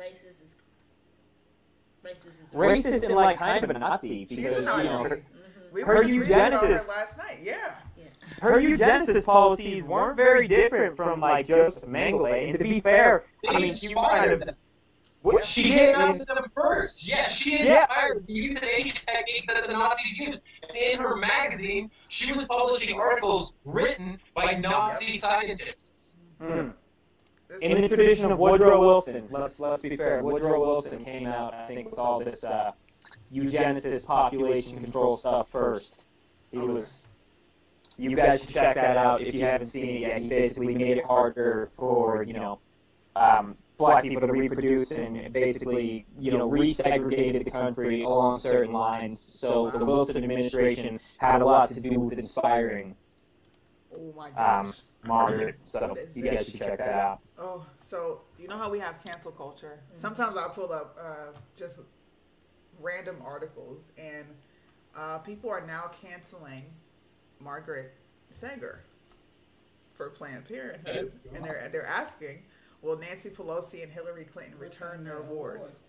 That's a good question. I guess since we are, look, cancel culture can work. Sometimes. In some instances, I would be okay with them canceling Nancy and Hillary. Just go ahead and get rid of them. Well, if you're going to do it on one side, you got to do it on the other. I prefer no one do it. I prefer no one get canceled. I prefer everyone have a platform for public debate where the most rational person can win after everybody hears every side of the argument. And the FCC, the Federal Communications Commission, used to do that. They used to demand that radio stations give equal airtime to one side and then the other. And you could see the polarization of America going this way once that regulation was canceled. I got you. So, I think it's the side of me where I'm just like, just go ahead and cancel I get it too. Yeah, it's like if you're going to do that to our side, then do it to your own damn side too, so you don't look like a hypocrite. Yeah. But I get what you're saying. It leads down a slippery slope. It's kind of sucks though when you're just me being a conservative, when you have to just be like, okay, well they do it on your side too. Yes, I don't like what Republicans do either. I don't like how passive they are. And matter of fact, if there was a good independent candidate that would actually get the push that they deserve, I would vote for them. But we don't ever have anything but these two options. Yeah, I consider myself an independent conservatarian, and what I mean by that is I don't support the Republican Party as a whole or Republican politicians. I support the Republican, the conservative governing philosophy, which is basically we need to respect our traditions and make sure that when we're when we're tinkering with government, we do so in small ways over the course of time, so we can see how it plays out. And that we need to put our national security and our economy first, and our social issues secondly. Because if we hand over the torch of global dominance to China because we bankrupt ourselves with unsustainable welfare programs, that's not going to be a very progressive result. Right. So they're not very progressive anyway. They claim to be progressive, but really are they? No, they're the ones that are pushing to control your business through regulations, raise taxes so they can confiscate your money. And the libertarians like to say that taxation is theft. Bullshit. Taxation is slavery. Taxation is one more day that you need to spend working as an indentured servant to the government. Yeah. Think about it. You can't even own your own freaking house and just stop working because you have to pay property taxes. You can't even claim Bureau of Land Management land, have a mining claim, set up like a teepee on it or something like that, and just live there with no interference from the government without paying a certain amount of money every year. So it's like no matter what, you have to pay the government something just to stay alive. And it's like, dude, if I want to go live off the land, you schmucks better leave me alone. You know, I thought this was a free country. So taxes or slavery, it's a legitimate argument. It is. Yeah. That's what Cornelius was saying. We're in modern day slavery. But think of it this way, right? Because of the way our monetary system works, if the bank were to say, okay, it's time to pay up all of the debts owed by every entity on the planet, there is physically not enough cash in the world to pay off the debt. The money doesn't exist because they print off debt and then they lend it out with interest, and that interest doesn't exist in physical money. The whole world is $120 trillion in debt. And I saw a tweet once that was hilarious. Like, who we owe that money to? Thanos? Who the whole world owed this $120 trillion to? Who are you paying, dude? Look, I have asked that very same question. And sometimes you can go dig a little bit too deep and find out some stuff you don't want to find out. So I've pulled back from that and kind of focused on politics and how to parallel different revolutions, different time periods, because it's scary. These people, they don't give a fuck at the end of the day. It's about money, power, and they just want to dominate. That's it. Just like French. And how fun and exciting it is to look into the global depopulation agenda, these potential vaccine conspiracies, and the global elite and all that is. But like once you get to that level of political talk, you're kind of going beyond anything that you personally have control over in your own life. Yeah. And so at some point, you just need to decide what am I going to do for myself and my family. That's what I. That's the world around. You got to pick a level of resolution from which to see the world and not go above your bit rate, because at some point it's all just empty words if you can't put action to it. I agree. For me, it's just I want a country that's going to be sustainable and be here when my children, grow up. Because right now, they don't even have the same childhood we had. Like, this has altered their childhood if we really think about it. I just want to beat China. They're not in school. Right. They don't get to do recess. They can't play in parks. Yeah. They're in the house. When this first started, I remember you used to ask, go outside all the time. Can we go outside? Can't go outside. When you were staying in the house. Yeah. It's just, I want to leave something behind for my children. So if me doing this podcast and me talking, and it takes me somewhere, I hope that I have a positive influence for people to just kind of wake up. And realize what's going on. Just wake up. A legacy. Yeah.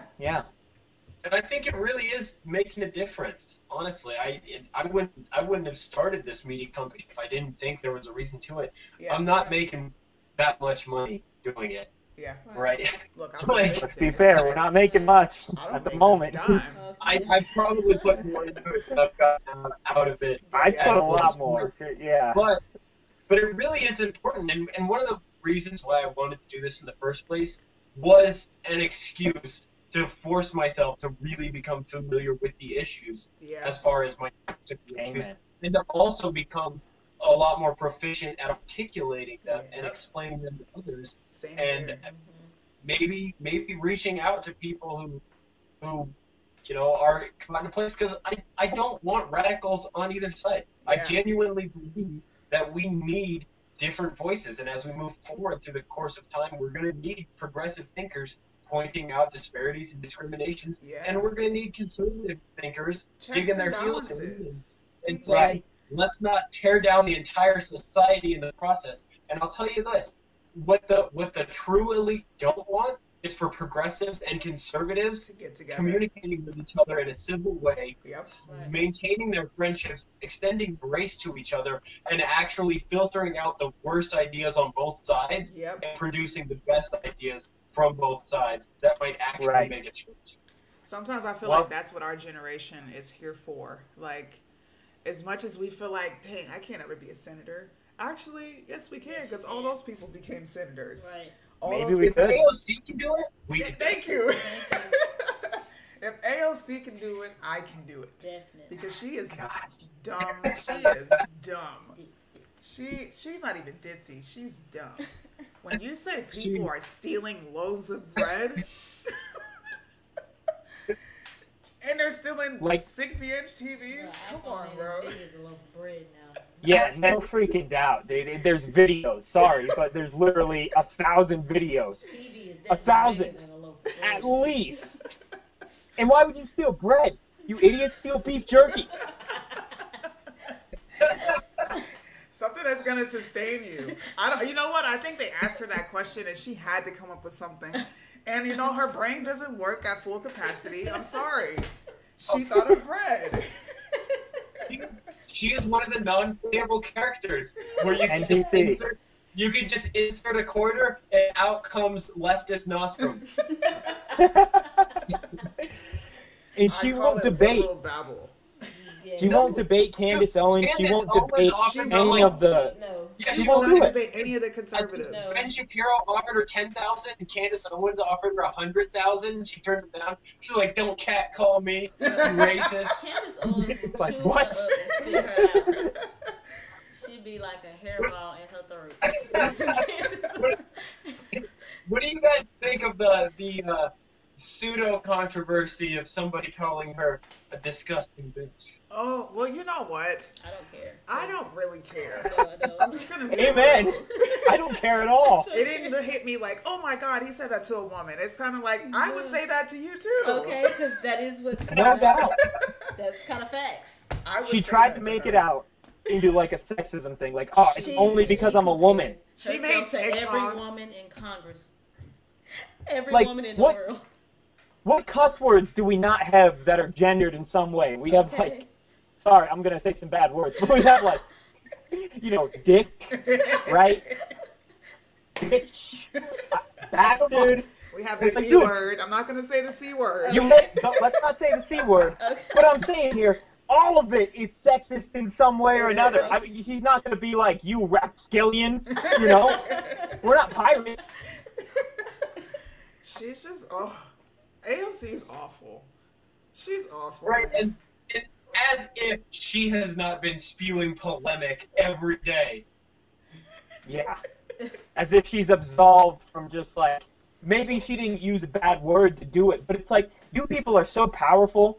Like, dude, if you're in Congress and you feel like you've been belittled and like disgendered as a woman just because someone called you a bad word, you need to take a look at like an inferiority complex you have or an ego problem. Because you're already a powerful person. Right. Thank you. She's a U.S. senator. I know. Yeah.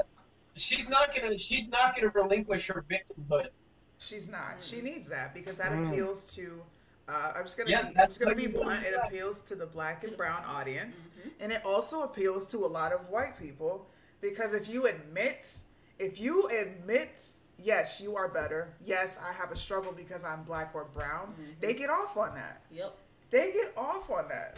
I'm starting to notice that. There is no way that you want me to admit that. That I'm like, oppressed. for what? What purpose? You get mad that I go against saying your life is better than mine. Yeah, I pissed a few people off. I've seen y'all pissing people off. I've seen comments like, "Hey, what the fuck? Like, how dare you be a black person with the brain?" Yeah. Oh, I think he got cut off. You like, oh, you don't believe my way? You ain't black. Like Joe Biden. Literally, we get told that all the time. Yeah. I get told I'm not black all the time. All the time. I'm just used to it. You either go with the people or you for the other side. What? Or they'll be like, oh my God. You're not from the hood. As if every black person is from the hood. You generalize yourself. Right. That's a racist thing to say right there. I deal with it all. It's fun now, though. I used to get really upset. We used to get mad. But it's funny now. It used to bother me. It still bothers me sometimes, but if it gets to that point, I just don't respond. You know what I do? I like to get under their skin. You just ask them questions. If you just ask questions, they get more irritated because they can't answer you. I had one lady tell me, Facebook told me this drug was bad. And I'm like, what did your brain tell you? And she couldn't answer me. Facebook told you that? I was like, wow. Yeah. Look at where we are as a society that we're using Facebook to fact check. Bruh, people think Facebook has just gotten worse and worse. Facebook, look, I'm not even gonna say that because I would be appealing to the Antifa side. So let me just shut up before I get, somebody calls me out on it. I'm just gonna shut my mouth. Oh God. I gotta say though, the only social media platform lately that hasn't been like politically pissing me off, it's weird, I never thought I'd say this, is Instagram. You go on Instagram and it's just like I'm at the beach, Literally, Instagram don't care about what's going on. Right. You go on Facebook and people are like, you're a racist dog for existing. And you're like, bro. You're oppressed. Yeah. Or Nick Cannon. White people are savages. I'm like, what the fuck? Did you really Y'all don't seem non-melanated people. Non-melanated people. Because we got soul power. We got soul. Mind you, I don't know if anybody can see, but I have blue veins, okay? So I don't really know what Nick Cannon meant by blue. They definitely blue. Blue blood? Your blood is blue before it gets to oxygen. Last time I thought, What? And Nick Cannon, I just... What did he think? People didn't even pick up on it. He said non-melanated people. Okay, so white people. But then everyone, when they picked up on it, they were like, oh, he made an anti-Semitic comment. Yeah, no one said that he said, oh, non-melanated people are lesser. He literally said that, and no one reported it. They were like, oh, well, he said something bad about Jews. Like, look, I did, and I got so much shit for it. He wasn't talking about white people. I'm like, yeah, he was. But here's the ridiculous thing, right? He gets up there and he bitches and moans and complains, which is ironic because he's probably got one of the best lives of any human being in America, right? But beyond that, if he wanted to make a difference, all he would have to do, Kanye West, Kim Jong-un, all these people are proof. All he would have to do is put a MAGA hat on, walk into the Oval Office with a pre-written idea of what an executive order might look like, walk in there and be like, Donald Trump, you're a great president, man, you're the best, you're just wonderful. So here's my idea, and here's how I think it would be good for you. And he would be like, oh, this is fantastic, I'm signing it right now. It's just really great. It's extremely great. True. It's totally true. Hey, look, Steve Harvey did it. And he got clowned. Kanye West did it, but look, prison reform came from that. So he's listening. He's actually listening to the American people. Yes, he's listening. Which is why like you said earlier, I like that he's on Twitter. I like that I can add the president. Can talk to him. Yeah, no doubt. And that he writes his own speeches, not all the time, mind you, but every other president has a speechwriter, and it's like, did I elect your speechwriter? Right. Do I want to hear from some rando guy who just has a journalism degree coming from your mouth? Like, how does anyone think? Right. Like, what's her name? Simone Sanders. Yeah. Oh, God. She can't answer any question. It's not just that he can communicate with his own constituents directly. I love when he's able to just send out a tweet to like other world leaders, where he tells Kim Jong-un, "Look here, if you fuck with America, we will erase you off the earth." Like, Rocket Man, yep. Listen up, little Rocket Man, little suicide man.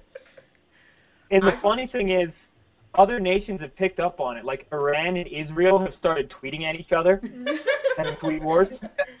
Like, Israel posted a meme for the girl from Mean Girls like this, saying, "Why are you so obsessed with me?" as a response to Iran.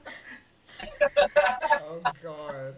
Tell me that's not awesome. Trump started that. I mean, I thank him for that. I know. Every time people say that Donald Trump is an idiot, he's incompetent, this, that, and the other, I look at him and I go, look at your life. You're a pathetic sack of shit. He's remaking the whole world in his image. Right. Like, look at these tweets. You could tell this is him tweeting. Yeah, right. He's talking about Herman Cain. He's actually showing that he's human, and he lost a very good friend. Come on, you gotta like Trump, man. Right. you gotta like parts of him at least. You know what I mean? You gotta like at least a few things that he's done, and you certainly can't blame him for every problem that America's ever had, ever. Right. He's trying to do something.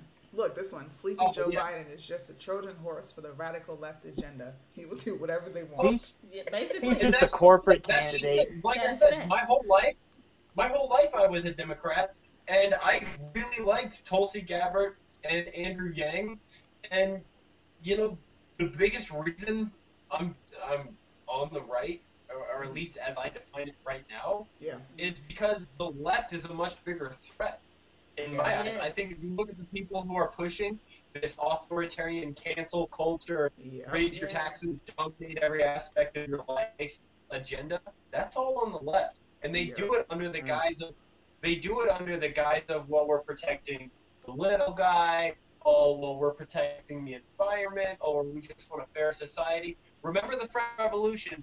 They guillotined 60,000 of their own people under the guise of the Committee of Public Safety. Yeah. Okay. Kind of like what we're trying to have now.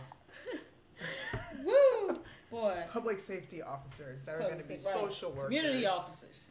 Come on. Would you? I don't know. Would you trust your neighbor, guys, to police you? And do it effectively, like actually be that police officer, a neighbor. Well, actually, my neighbor is an ex-police officer. Oh gosh. Okay, well damn, you're lucky. Actually, you know, I would trust my community if they were armed. I'm friends with everybody in my community. Really? I'm super outgoing, so I seriously hang out with every single one of my neighbors. I think there's only like. Seriously, like two households in like the 2 apartment buildings that I have been inside their house. That's important though. We need to get to know our neighbors. We do. Community is very important. Yeah, we need to, especially now, because it's nothing for shit to hit the fan, especially in small cities where I live, where police presence is here, but this area is extremely rural. You can go down the street and it's pitch black and you can't see nothing out there. The police aren't going to get to you right away. It's going to be at least 20, 30 minutes before they can get to you. Shit could pop off here. So I guess I'm leaving the country. Thank the Lord. Don't brag. Oh, where you going? I'm going to Japan. Okinawa. Japan! You said that! You're so lucky. I'm leaving, but I'm going to continue to do the show. I just have to watch. As you should. I'm just interested in how it's gonna look after the election. I don't even know what to expect. I kind of want to be out before the election. I'm worried about the state of the U.S. when November comes along. Like I would rather be in like Ecuador or something. A lot of people are leaving. And you know, Tom Hanks and his wife became official Greek citizens, and pedophilia. They did. They're like I'm out straight up. And a lot of people are doing it. It's legal over there, I know. So what's the age of consent in Greece? I don't even know. I don't even know. Is it? Ooh. Because the lowest in the world is the Philippines, and that's 12. Wow. 12. Yeah, in the Philippines. Wow. What the hell's with that? Wow. How do you consent at 12?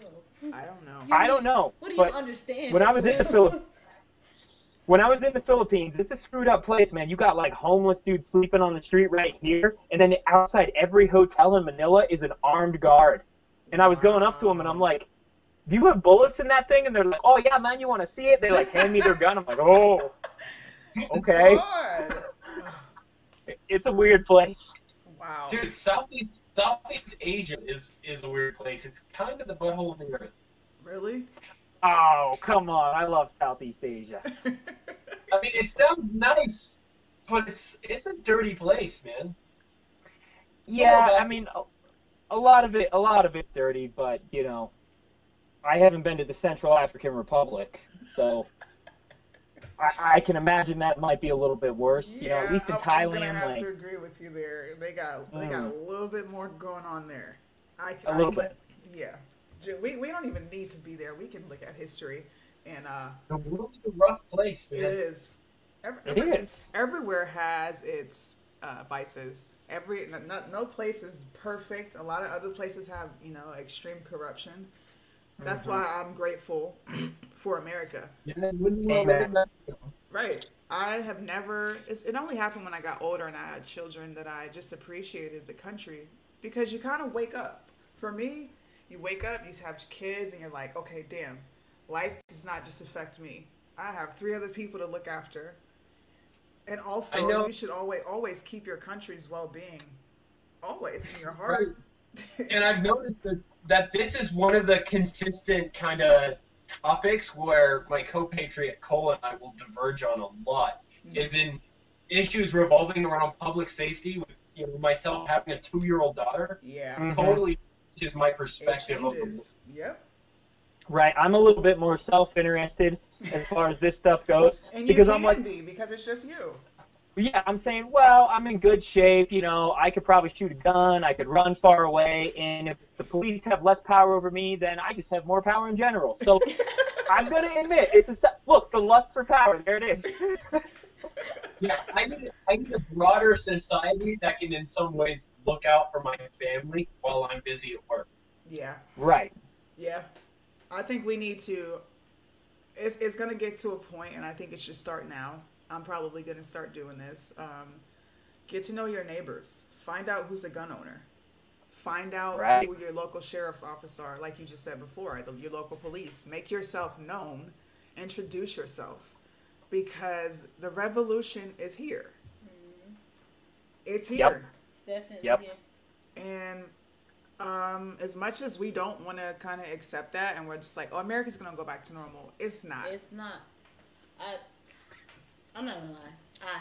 I've never been a history fan. She actually got me interested in it, and nice. Of course, I learned about Revolutionary War and all of that in school. But I ain't paid attention to it. So when I redid my research today, I was like, I put the 2 and 2 together, and I called her, and I was like, yo, we're in the revolution. This is what's going on right now. Yeah. I told people before, a civil war is brewing.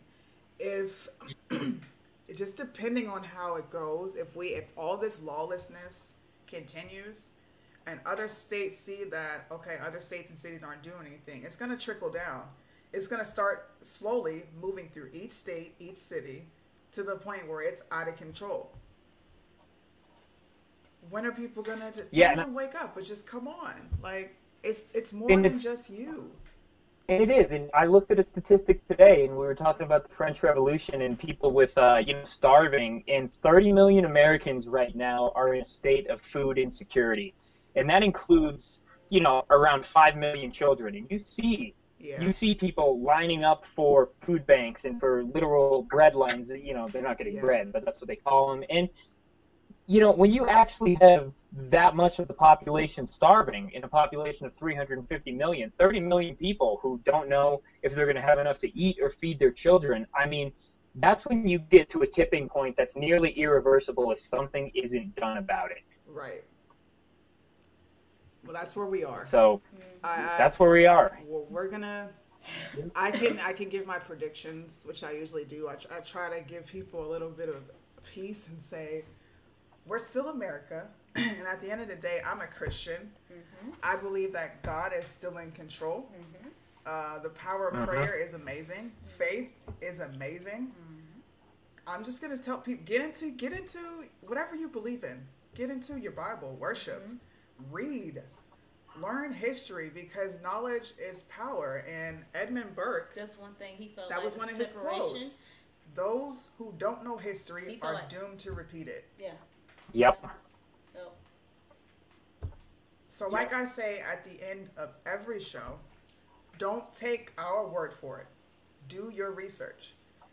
I can get up here and show you every bit of research that I've done, but if you don't do it yourself and you don't believe, then it's all for nothing. But do your research. Right, and I think that's so important to tell people. Even the Buddha, Siddhartha Gautama, said, listen, if something I say doesn't agree with your common sense, reject it out of hand and believe something else. Right. As the religious demagogue who basically says I might be the incarnation of God, that's a pretty humble thing to say, and I think everybody needs to kind of nudge people to go out there and make up their own mind. And you establish an ethos for yourself in that way. You make yourself seem like a person who is willing to disagree on good faith. Right. I've had to learn that because sometimes it's so hard to try to, I don't want to say appease, but just like try to level with a lot of liberals because just stuff that they say is just like, what the fuck? You just want to be like, bruh, no, all that is wrong. Cancel it. But you can't. You have to leave the floor open so that conversation can happen because usually when we have those conversations, they see, oh damn, you have the same goal in mind as me. Yeah. You just have a different avenue of the way you feel like we need to get there. So if we all know that, and we need to extend grace and a certain level of gratitude and forgiveness towards each other, and not just assume that if you disagree with me on whatever your preferred policy is, that therefore you're a bad person with malintent. Right? Everybody's looking at the world through a keyhole. And even if you're someone who works really hard to do your research, at some point you just need to take a stand and say, this is what I believe and this is what I'm going to stand for, because nobody has all the answers. Nobody is in a position to say, hey, I know everything. And if somebody does tell you that they have the answers, don't listen to it. And definitely don't vote for them. Don't. Yeah. Right. I can't tell you guys who to vote for. I'm not going to. All I can say is do your research. Every time we end the show, we say do your research. Don't take what I said. Don't take what she said. Don't take what our special guests from Liberty Revolt Media have said. Go do your own research. If you want to, you can get on YouTube and find the easiest and simplified pieces of history. Oversimplified? Oh, I'm telling you, look, I feel a little slow sometimes, so I love him. He makes it better funny. Than nothing. He makes it funny. I like watching them. Well, there's plenty of videos, history videos on YouTube. Valid sources. Crash Course is good. Yes, they're a little bit lefty. But Crash Course History is a good place to start. Yeah, they're good too. And I will say this too: pull from multiple sources and find truth. Man. Because if you're taking it from one side, you're not getting the whole story. Oh, and another thing is check the validity of citations. Because I was reading a book the other day, and I looked at a guy's citation, and it led to an online internet article that the same guy had written, and I was like, oh. He's citing himself in an article that didn't have citations. And I was like, that's sketchy. So really look into your sources. Thank you guys for coming on. This was fun. Thank you for having us. We'll have to do it again. Yes. Well, I think we are going to do it again tomorrow, yeah? We are. Tomorrow. On our side. I'm so excited for that. So everyone who's listening, tune in tomorrow at 7:30 to the Liberty Revolt page, and we will open up on some different topics. And it should be great. Visit our website in the meantime, libertyrevoltmedia.com. Facebook.com/libertyrevoltmedia. Thank you guys for coming. Thank you for having us. We have the best memes on the internet on our Instagram. You do. I like y'all's memes, I will say. I give you credit, but I'm putting a few on the Instagram, and we get at least 2,000 to 3,000 likes. So I'm like, okay, these are some good memes. Good memes. Do you guys have an Instagram? Yes. It's at The Real Hot Mike. At The Real Hot Mike. I'm going to go follow you on my personal account after this. Go follow us. We post some crazy stuff. The comments, you'll get a kick out of the comments. Yes. Nice. Everyone else, go follow them too, if you haven't. Go follow us. Go follow us. Thank you guys. I'm Suni. I'm MIA. This was Hot Mike. We'll be back on Monday. I don't really have a show set up. Yeah, I don't know what we're talking about yet. I don't know, but we'll let you guys know via Facebook. Thanks again for having us. Yeah.